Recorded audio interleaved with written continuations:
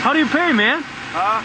If you don't write checks, how do you pay these guys? Straight cash, homie. Well, alright. What's 10 grand to me? Yeah. You know, ever since I turned pro in 1989, when I signed the dotted line, it was strange. Those things changed for the better and for the worse. So I called my mama and she said, baby, must be the money. What is going on, everybody? Welcome back to the second edition of the Straight Cash Homie Podcast. And hey, I'm shocked. My name is Neal Ruhl, my broadcast partner here for the Straight Cash Homie Podcast. He is Cam Evans of the Evans Law Group, also a sports agent with Pivotal Sports Management. And Cam, I'm shocked, number one, that we're back here for a second episode because people enjoyed it. The numbers were really good.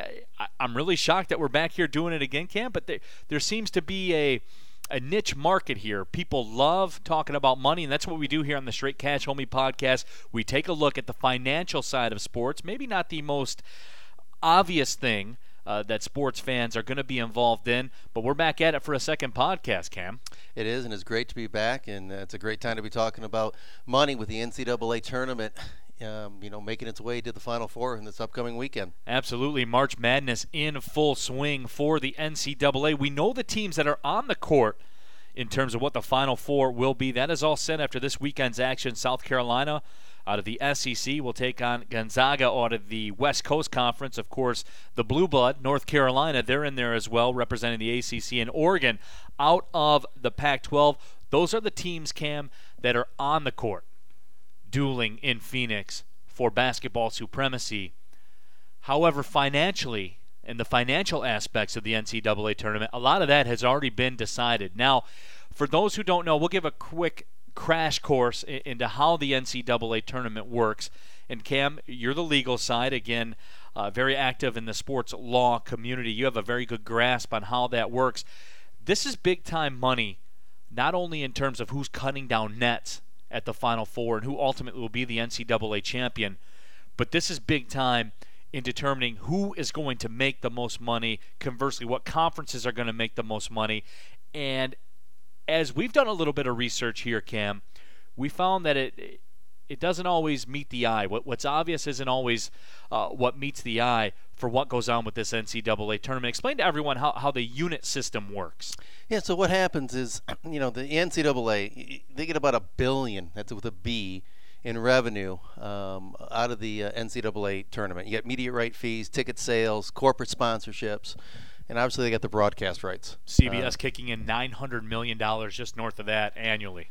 Annually, and that's what you got to deal with of how you're going to do it, and this is going to continue. I mean, they just extended through 2032 with CBS and Turner Sports, and so you're looking at billions of dollars. And so what they do, they came up with this formula that each game a team plays, that it's converted into what they call a unit, and that unit has a value to it. This year it's going to come out to about $1.67 million per unit, and then the NCAA pays that out over 6 years in equal installments to the conference that the team comes from. So the more games that a team plays in a year, the greater payout it is to the conference, and that obviously means that the more teams you have in the tournament, the better you are from a revenue standpoint with payments from the NCAA directly to the conferences. And i.e. the further you go, meaning the more games you win, the further you go, therefore the more money that is made per unit by these teams for their conferences. Right, and you look at the Final Four participants this year, none of them were in the first four, and so they got a possibility of a max of 5 units, and you may scratch your head and say, well, Cam, there's 6 games. Can't you count? And with the NCAA says we're not. I get that often. The NCAA says we're not going to give a unit for the championship game, and so as a general rule of thumb, you're looking at a potential of 5 units as the max. Now, if you have a strange run like a VCU that was in the first 4, and you have somebody who's an 11 seed that goes on and plays in Dayton, then goes on and would actually win in the semifinals and get to play for the championship, they could have 6 units, which would be this year about $10 million if that dream scenario would come true from a conference's budgetary standpoint. Absolutely. And Cam, when you look at it, and again, this is a Straight Cash Homie podcast, Neal, Ruhl, and Cam Evans with you, taking a look at the business side of sports, the dollars and cents of it all. And Cam, when you look at this, and this certainly is big business, as everybody knows, and the ACC led the charge in terms of teams getting in, and in terms of, more importantly, of winning units right now. As we sit going into Final Four play, the ACC leads the charge with 18 units earned. So at a rough equivalent of about $1.6 million per. I mean, these dollars are adding up. There's no question about it. And look, I'll address the elephant in the room right now, and we can just bring it up and move on. And I took a lot of feedback from the people on social media. We put that out there on our personal social media. You can follow me on Twitter at Neal Ruhl. That's NEALRUHL. And Cam, you're on Twitter as well. Correct, at Cameron J. Evans. Absolutely. And so the people wanted to talk about this. How exactly does the financial side of the NCAA tournament work? So the ACC picking up 8 units at $1.6 million per. 18 units. Or yeah, I'm sorry, 18 units at $1.6 million per. Adds up to be, I don't know, a lot of money. Yeah, well, you're typically looking at historically in the last 3 or 4 years is, somewhere between 25 and 30 million to the top performing conference. And top performing here does not mean success on the court. No. I bet if you would talk to most of our listeners and other people that you're going to run into this weekend at the bar and say, what was the best performing conference? The ACC would probably be listed as the worst performing conference, except when you're sitting here and saying they had the greatest amount of teams in. They had the greatest amount of teams play from the standpoint of this unit formula that's created. And they had a team make a deep run in North Carolina. That's right. And you put those all together, and you're at 18, and you have a lot of chatter. Hey, the Big Ten unexpectedly, what a good year it had, and had 3 teams into the Sweet 16. But they're going to come up short behind the ACC based on a numbers game. Right, absolutely. And the Big Ten, that's where they cost themselves in the whole unit game was, yes, some of them made it into the Sweet 16 that were not expected, Michigan being one of them, Wisconsin another one. But when push came to shove and there was money on the table, the Big Ten came up short. And I would say, though, if you polled everybody in Big Ten land, given the seedings that they had coming into play, they'll take those 15 units and they'll run. So from a profitability standpoint, the Big Ten probably is very happy with what happened in this year's NCAA tournament. A little bit of an unexpected windfall for them. Yeah, and the windfall, if you look at it, so the money goes from the NCAA directly to the conferences. The NCAA does not direct the conferences how they spend that money. They urge the conferences to divide it equally among its members, but it's just, a suggestion. And you'll see a difference between the Power 5 conferences and the smaller conferences as to what's done with that. But, from a windfall standpoint, you're looking at the Big Ten, they're going to get less than 10% of the conference revenue. Less than 10% of the conference's revenue will actually come from the basketball fund because they make so much more money off their other properties. And so from a conference standpoint, it is nice. From a school standpoint, you look at the Michigan run. Unexpected, great story. You have the taxi issue off the Willow Run Airport, and they will have a lot of indirect benefits. They're going to, alumni and boosters will probably put more money now into the athletic program. Apparel and memorabilia sales will go up. I was at, grocery store late last night, and at the checkout, U of M Sweet 16 T-shirts, and I immediately started thinking about the business side of sports. And here's another way you do that. And even for smaller schools, South Carolina, not a small school, but not a basketball school. Right. But all of a sudden, you look at what's going to happen from their standpoint, from their fan base, from their boosters, from apparel sales, from publicity, their ability now to go and recruit potentially a different player. And also have people, just students who are interested in now, hey, South Carolina, never thought of them. We'll put an application in there. Right, absolutely, because that's shown, that's science. Enrollment goes up as you win in sports, football, basketball. That's a tried and true formula that always happens. Yeah, and we'll see it, I think, this year with South Carolina, and Gonzaga. We'll see what happens with them. Obviously they've been on the map, and are unique means the only one out there, so they're not quite unique, but they're close to it, and they have a different formula, and they've had a lot of good runs and a lot of great seasons, but this time they got over the hump and into the Final Four, and we'll see what happens from their enrollment and also from their boosters and alumni.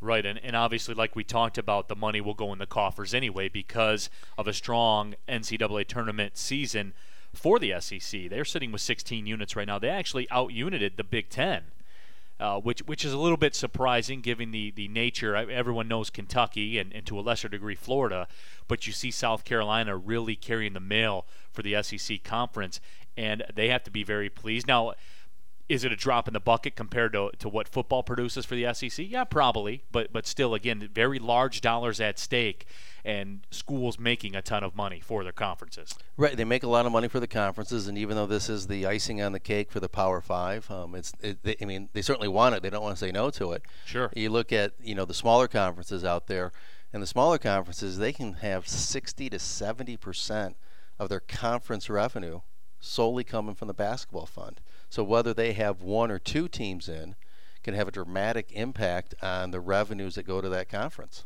You're listening to Straight Cash Homie Podcast. Neal Ruhl and Cam Evans. Cam Evans of the Evans Law Group, a sports agent with Pivotal Sports Management. We're talking NCAA Tournament and the unit game. Funds and games, if you will, because that's what it comes down to. And it's not all that meets the eye when you look at the NCAA Tournament. I know everyone likes to fill out the bracket, and that's fun, and you have your pools and everything. Make no mistake, there was big-time money up for grabs as we're discussing the unit system. And you brought up an interesting point, Cam, because the mid-majors of the world, the Horizon Leagues, the NECs, to a lesser degree, the MVC, the Missouri Valley Conference, they're an interesting story. They have been an interesting story over the course of the last couple of years because you look at bubble teams, and a lot of people said, well, Illinois State, by all rights, should have gotten in. And this is where you kind of go into that gray area a little bit when you have a middle-of-the-road Power 5 team and you have a highly valued, say, Missouri Valley team like an Illinois State. Your conference affiliation can swing whether or not you're going to make the NCAA tournament based on mass numbers. As we said, the ACC had the most teams in the NCAA tournament, and some people will say Syracuse probably should have gotten in as well, which usually you would see Syracuse get the benefit of the doubt, but Illinois State did not get in this year. That cost the MVC a lot of money. The Missouri Valley this year, with just 2 units that Wichita State was able to generate. So again, Illinois State not getting in cost the Missouri Valley roughly about $1.6 million minimum, and you look at it, and the way I look at it is to flip it, because Wichita State ends up with a 10 seed. So say Illinois State wins their conference championship, does Wichita State even get into the NCAA at large? If you're the conference champion and you have the resume that they have, and they get slated as a 10 seed, I don't think you see Wichita State in the dance unless they win their conference championship. And even with their magical run of 3-4 years ago, that was putting about $80,000 a game into their pocket, the way their conference distributes the money up. But this all goes to it, and you're sitting at Wichita State now. Although they're in a mid-major conference in Missouri Valley, they're not a mid-major by any stretch of the imagination. No, when you're paying the coach. When you're paying a coach, once you get coaches that are making in the neighborhood of $1 million, you cease becoming a mid-major at that point, in my estimation. Right, and he's getting paid $3 million, and rightfully so, and they've done a lot, and people know who Wichita State is, and that is their moneymaker, and it is a huge moneymaker for the Missouri Valley Conference. But it also, from the standpoint of understanding that unless you can get into the tournament, you're not going to be getting the units. You're not going to be getting all the other exposure, the alumni, the boosters, everything else on the apparel side that we've talked about.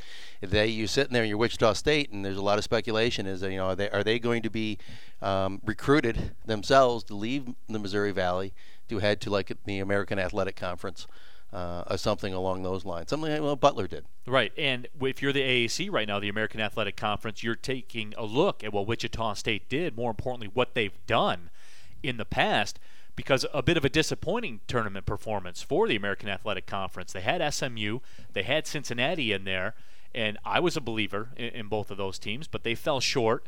And you look down in the American Athletic Conference now with just 3 units. Heck, the Northeastern Conference got 2.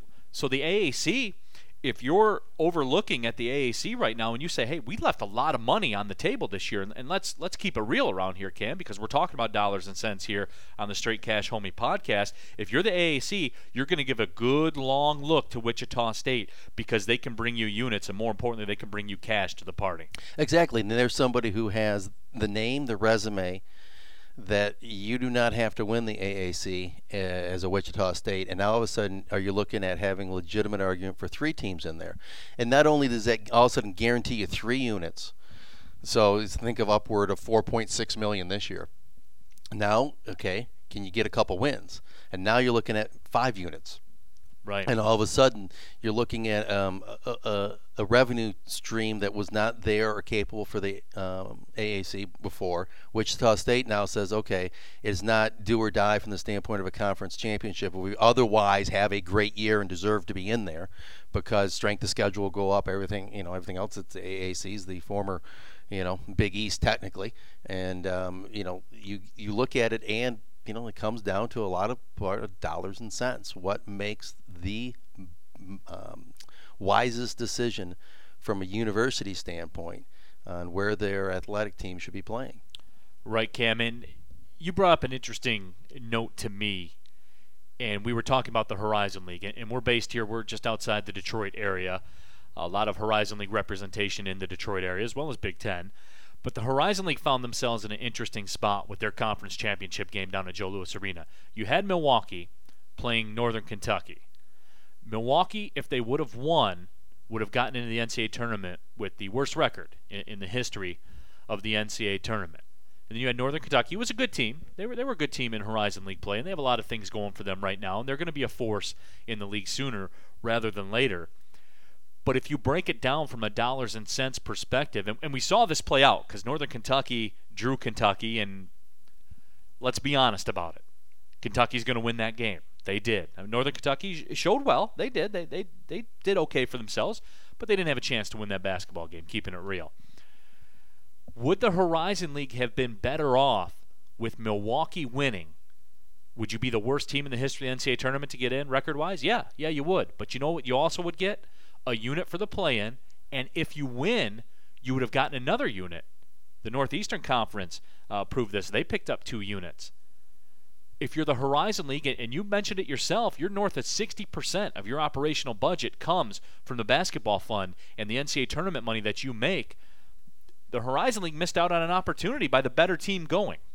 Right, and you scratch your head in that situation. Because how does that work? Right. Well, yeah, because you knew Northern Kentucky was going to be sitting there, 15 seed, and that wasn't even a guarantee. They could have been one of the high 16 seeds. Right. But probably they weren't going to get into a 14, and so you're looking at one of those rare 15-2 upsets. But you have a much greater chance of playing that play-in game against another low-ranked 16th seed. Right. To give you a shot to get that second unit, because again, it's not the number of games you win, it's the number of games you play. So everybody in that first 4 for the 16 seeds, you got a smaller conference out there who is going to end up with this year 3.4 as opposed to 1.7 million because they were able to play another 16th seed to get the privilege of trying to become the first 16th seed to beat a 1 seed. Right. Right. And it's funny to me too, because just how do you have a system where it benefits you to not put your best team in? And that's the exact situation the Horizon League was in. Make no mistake about it. That's the situation they were in. And by all rights, it may have cost them $1.8 million to send their better team to the NCAA tournament. Right, and that was a strange situation because you had 2 of the lower seeds playing for a championship. I think that people would probably say that, if Alec Peters was still healthy and you had Valpo that went, or you had Oakland University that go, who had a chance to go and win a game or 2 at a very high level, that, in that situation, you're going to probably be better off because you're going to get greater exposure for the Horizon League. You're going to help the brand. It's just like you're better off having Wichita State go if you're Missouri Valley than have them play Illinois State in their conference championship as to have 2 lower seeds play. But in that situation, in the Horizon League where you had 2 lower seeds playing, you're absolutely correct, is that the 4 seed Northern Kentucky, you're probably going to be financially worse off as a conference having them go as opposed to having Milwaukee, make its way to the dance. And I pose a question on social media. Again, you can follow me on Twitter at Neal Ruhl, Neal, Cameron Evans here at the Evans Law Group. We're here at the Evans Law Group studios. He's also a sports agent with Pivotal Sports Management. Open up the question to everybody. And, we're a podcast of the people. We knew that we were going to be talking NCAA Tournament right now and March Madness. Nicholas Handy had a question. He said, I wanted to see the financial effect of small schools the further they make it in the NCAA Tournament. I remember seeing it cost Wichita State money back in 2013. Is that common for small teams? And, Nick, the answer to that would be it depends on how Wichita State, because the further they go, obviously the more money they make for their conference. But once they get that money in, it's up to them what they do with it from that point on. Right, it's for the conference. And so typically what happens in smaller conferences, if you have 60-70% of your revenue coming in from the basketball funds, you have operating expenses at the conference level that need to be taken care of. And it's not going to be a direct pass-through like the ACC, the Big Ten, the Big 12, the Pac. Those conferences are using this, and this is, I call it, that's the icing on the cake for them. Their costs have been paid. This is pure profit almost, even though they don't make profit in the nonprofit world.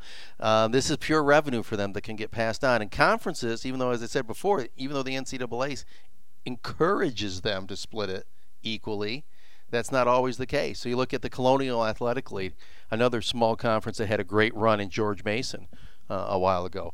They're not divided equally, and there are situations where they will give a disproportionate share to the teams that have generated the revenues and had the success. And then you look at the situation again at the Colonial Athletic League, where you had the conference commissioner whose salary basically doubled in the 2 years following George Mason's run, and the commissioner says in the conference itself that it wasn't directly linked, and I have no clue whether it was directly linked or not. But it's peculiar timing. But you look at it, and it certainly catches your attention. But this is how they need to, the non-revenue generating sports, the importance of Title IX. At all conference levels. This is really important when you get into these smaller conferences, where you call them mid-majors or not, of what type of revenue can they have added, not only for this year, but for the next 6 years going forward. Because remember, these units are paid out over a 6-year time frame. So even though we mentioned Wichita State, are they going to jump? They're still getting paid out of their run, at least the conferences. And if they jump, their units don't follow them. The Missouri Valley would continue to be getting those units based on Wichita State's run. Right, and that's interesting that you bring up. I wanted to get that out there as well. Again, you're listening to Straight Cash Homie Podcast. Neal Ruhl and Cam Evans with you. Butler is a big example of this. We talked about the Horizon League earlier. They made those long runs to the national championship game. So they made the maximum amount of units that you can make. Then they left to go to the Big East at the time. Butler gave up all that money that they earned. They gave up all that money because that's the value of going to a conference that's going to put multiple teams in there and be a part of that ACC with 18 units, SEC with 16 units, all the way down the chain. Yes, you leave a lot of money on the table. However, when you're in a league that's going to scoop up $30 million for an NCAA tournament run and chop that up 9 ways, and that's going to be coming for a period of 6 years, it's just dollars and cents to make that move. It does, and you do not have to have the perfect conference tournament run to get in. Yep. And now all of a sudden, and if you are now, you look at Butler. So now Butler, they are, lower in their conference, but because of their strength of schedule, other things that the committee takes into consideration, they're going to get a higher seed than if they're coming out of the Horizon League, if they're coming out of the Missouri Valley, even as champions. And now you're looking at what, obviously they want success. All these people that are involved in college athletics, they are competitive by nature. They love athletics. And so commissioners, ADs, coaches, whoever it is, they want to succeed because they want to win for winning's sake, because they are competitive, as I said, by nature. And now you're looking at it from, you couple that with the ability to and not only increase your chances of having another run in the tournament, because you can't have a run if you're not there. That does help your ability to make a run. Yeah, and then being able to have a greater revenue share based on the conference that you're in, and that's important for facilities stake. I mean, this is a completely different day and age when you're out trying to recruit or get corporate sponsorships, depending on what kind of facilities you're offering. Absolutely. March Madness in full swing. There's no doubt about it, both on and off the court, and also in terms of bank account. The other topic I want to get to today, and again, you're listening to Straight Cash Homie Podcast, Neal, Ruhl, and Cam Evans with you. A story that, Cam, you brought to my attention from the New York Times. The story is entitled, Shoes, Shirts, You Name It, College Basketball Players Get It, Free. Now, with that being said, here through March Madness, and this always spurs a lot of merchandise sales. There's no doubt about it. And everybody wants to be affiliated. Be at the South Carolina bookstore today or in the athletic department running their website. Sales are brisk. I'm sure there's no question about it. And this story calls to attention what these shoe companies are doing with these basketball teams. And again, we talked about big money on the court, certainly big money here in the apparel game.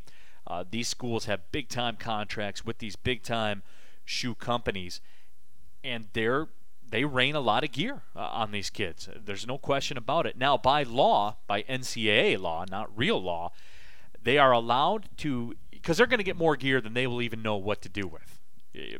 8 T-shirts and 6 pairs of shorts and 5 pairs of shoes. I mean, you can only wear one at a time. So they are allowed to give it away to family members. However, they are not allowed to sell it because that becomes a benefit that they would not legally be entitled to per the NCAA rules. But make no mistake about it, these kids are billboards for these shoe companies and for these schools. Well, exactly, and that's why you look at the Michigan contract with Nike and the success that company has. But they want to get as many different colors, styles of the Jumpman shoes that they can get to the kids. So have the kids go and wear them because that's going to drive sales of the Nike brand. And, that's American way. That's the way that's supposed to be. Now you look at we'll have a whole nother, segment or two about, the college athletes and the restrictions that are put on them from being able, again, from the NCAA's perspective, what is too much, that all of a sudden you would lose your eligibility, either completely or partially. But that's what they're doing. And you look at the corporate advertisement that goes on through the kids, through the apparel, especially this time of year. It is striking. And, U of M, you go back to them in the Big Ten tournament, wearing, I'm sure the sales of U of M practice jerseys now all of a sudden, if you go to their website, I bet all of a sudden that they're on there. Right. And that the sales are brisk because it became something that was associated with a fantastic story because the kids persevered. They went through a difficult situation. Mm-hmm. Won't call it a tragedy, but that's scary, what they had to do. And then they went out there and they performed on the court. If they lose that first game, it's not quite the story. So it's generated because the kids went out there and did what they were supposed to do. Not necessarily what they're supposed to do, but they played and they won on the court, and it created a thing. But they're not going to be making the money off of it. That's going to go into, the U of M coffers. No question about that. And Cam, this brings me to one other thing here as we begin to wrap up the Straight Cash Homie Podcast. Trill Gunderson on Twitter tweeted at me when I was asking the people what they want to talk about here on the Straight Cash Homie Podcast. And his tweet was to the effect of, how do you see the sustainability of the Olympic model for the NCAA, given the numbers that we're talking about here, both on the court and off the court? The apparel deal that Michigan has with Nike could be worth as much as $174 million through 2031.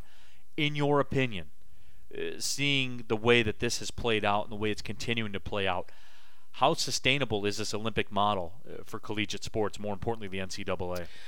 Well, the NCAA is going to revisit the situation of allowing country Olympic committees to award money based on gold, silver, and bronze, even to college athletes in the United States colleges, without violating their definition of what an amateur is. And that's what it all gets back to. What does the NCAA says this is what we believe an amateur is today? Exactly. And it's like, you're either pregnant or you're not pregnant. You're either have your amateur status or you've lost your amateur status. And they have a lot of discretion in deciding what is acceptable without jeopardizing an athlete's eligibility and what's not. And so currently, they have the situation that happened in the past Olympics where you had a swimmer from Singapore who won a gold, and on Singapore's, medal program for that country, he got paid $250,000, $750,000, and he has his eligibility. And you have other people who will take, sell something for $150 that they're not supposed to, or take some small benefit, and that clearly violates the NCAA's definition in that situation, and they'll lose their eligibility, or they'll lose partial eligibility. And so the NCAA, I think, will look at it to make sure that you don't have a situation where you have somebody who's making a lot of money off their success in the Olympics. But it also is to drive, because you look at Luckity, the swimmer, who had such a great summer games down in Brazil. Mm-hmm. She's a freshman at Stanford, and I believe she put in either $120,000 or $130,000 in her pocket out of the Olympic Committee's medal program. Medal fund. Yep. Yeah, it's a medal fund. That's what it is. You can call it a program, but okay, it's a fund. It's no a doubt fund. about it. It's a fund, and the NCAA says that's okay. But she couldn't be out there benefiting from her likeness, selling her likeness, and that would violate the NCAA regs. But in that situation, put $100,000 in your pocket, and you can be a freshman and still have your eligibility and go swim for Stanford. So that certainly is something that's got to be looked at. And again, they'll look at it from a lot of different perspectives, but one of them will be whatever the rule change is going to be, how's it going to affect the perception of the NCAA, affect the perception of college athletics as being somewhat of an amateur sport, and ultimately affecting what is going to be the impact, if any, on the bottom line in the NCAA as you look at the revenues that are, again, generated this year for the March Madness of almost $1 billion. Absolutely. I'm still waiting for our share here, Cam. I don't know. I'm waiting in the mail. The check's in the mail, right? Something like that. Since I have absolutely nothing to do with it, at least you add to it with your broadcast. I'm not expecting anything. Yeah, all right. Except pure enjoyment. Absolutely. Well, Cam, next month we have the NFL Draft coming up, and can't wait to get your take on that. Also, you being a sports agent of Pivotal Sports Management, I know that you'll have a lot to say about that. I'll have a lot to say, and that'll be the next big thing that's coming down the pipe. The time goes by fast, man. It really does. As always, a big thank you, Cam. I appreciate your knowledge and sharing some of it with us here on the Straight Cash Homie podcast. Always my pleasure. Look forward to the next one. You can follow us on iTunes. We'll also have it up on SoundCloud, the Straight Cash Homie podcast. For Cam Evans, I'm Neal Ruhl. Thank you for listening, everybody. Well, see you later.